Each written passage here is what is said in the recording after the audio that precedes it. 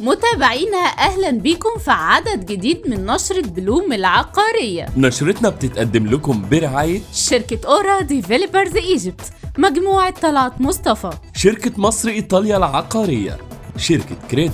وهنبدأ بالعناوين. المجتمعات العمرانية باعت 1145 فدان بآلية التخصيص الفوري من أول السنة لغاية دلوقتي. أكامل رقحي هتبدأ تنفيذ مشروع دوس في الساحل الشمالي بعد شهرين. المصريين للإسكان بتدرس عروض أراضي من هيئة المجتمعات العمرانية في أكتر من منطقة. سموحة العالمين هتنهي الإنشاءات في 20 برج بمشروع سانتوريني آخر السنة الجاية. شركة الأولى وصلت بالتمويلات العقارية بنهاية الشهر اللي فات ل 2 مليار جنيه. ودلوقتي هنقول التفاصيل.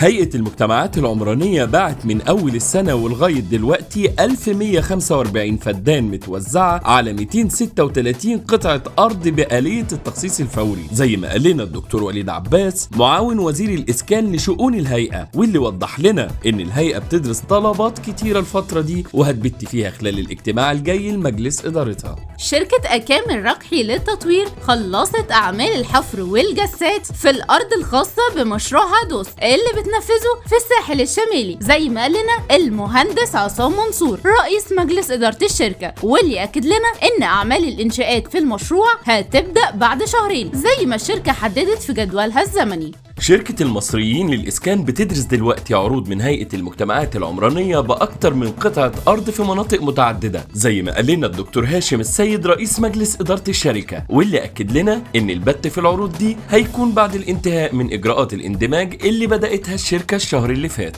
شركة سموحة العالمين ناوية تنهي أعمال الإنشاءات في حوالي 20 برج بمشروع سانتوريني اللي بتقيمه في العالمين الجديدة بنهاية السنة الجاية، وده اللي قاله المهندس محمد فرج عامر رئيس مجلس إدارة الشركة، واللي وضح إن الشركة بتنفذ دلوقتي الأسقف في أول عمارتين.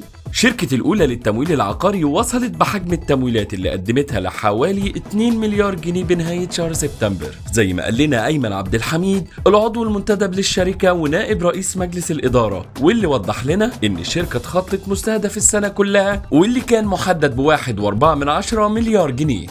نشرتنا خلصت، استنونا الثلاث الجاي بإذن الله في عدد جديد من نشرة بلوم العقارية. نشرة بلوم رئيس تحرير هدينا محمد، والرئيس التنفيذي بكر بهجت، وقدمها لكم مريان سامي وأحمد سليمان.